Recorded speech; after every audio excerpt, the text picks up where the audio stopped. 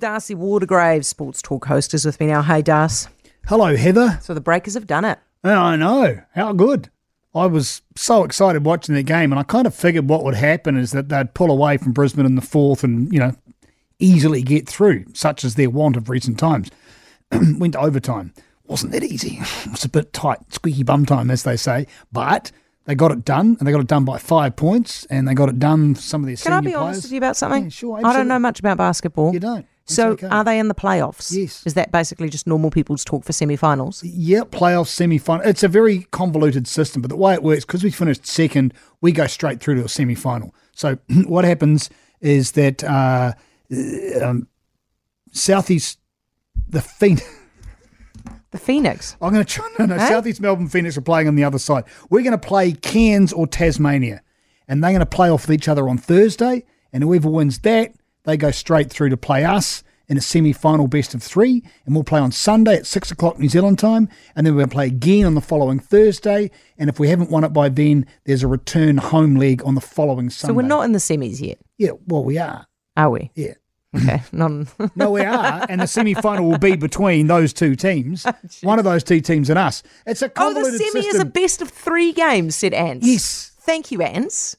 Well, that's what I tried to explain. We play once, we play twice, we Terribly, play a third time if we Darcy, need to terribly. I don't understand. But I've made you smile. That's the main thing. You're looking a bit grim before. Now you're laughing at me, which is a good thing. So when push comes to shove, the first time in quite some time, we're actually at the pointed end of the season. 5 on the bounce, looking like the team to beat, but you still got to get the job done. Are they looking like the team to beat? Are they? Yeah, Are they? They are looking sensational. Favourites. They have very poor.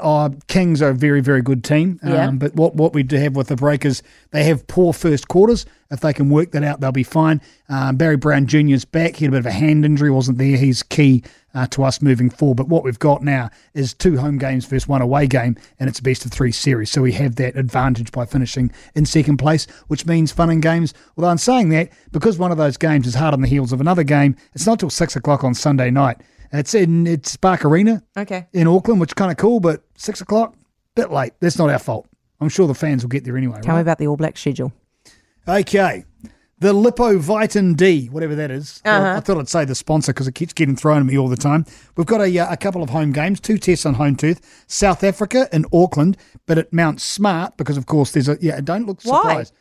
Oh, it's a small matter of some World Cup going on, football. Oh, okay. Yeah. Kind of trumps everything, quite frankly. I think we knew that, eh? We moved to one side, and then they're taking on Australia in Dunedin. The nice thing about this Dunedin game at Forsyth Bar, the Bledisloe Cup, match 2, it's an afternoon game. It's at 2:35 on a Saturday. Is that a good thing? Yeah, Okay, we love afternoon football, don't we? I think some people like Phil Gifford's age do. What? Well, Yeah. I'm nearly Phil Gifford's age. Well, And then? okay, maybe I'm 20 years short. What I don't after know. that? There's games going on in Argentina, and we haven't worked out what the Australian matches in, but it's probably going to be that Bledisloe Cup in Melbourne, and there's a test match for South Africa in Twickenham in London on the 25th of August. And then? What do you mean? Well, then we're going to go through and win more. This is just for the middle bit. That's the test schedule for 2023 because we've got a World Cup after that. Right. That's what you're The after. World okay. Cup. Right, okay. And at what point I'm during not getting that too schedule? excited about it At yet. what point during that schedule do they toss out the current coach, get the next one in, and disrupt everything? 4 weeks, Yeah. 3 weeks, 4 weeks, 5 weeks. What if they don't?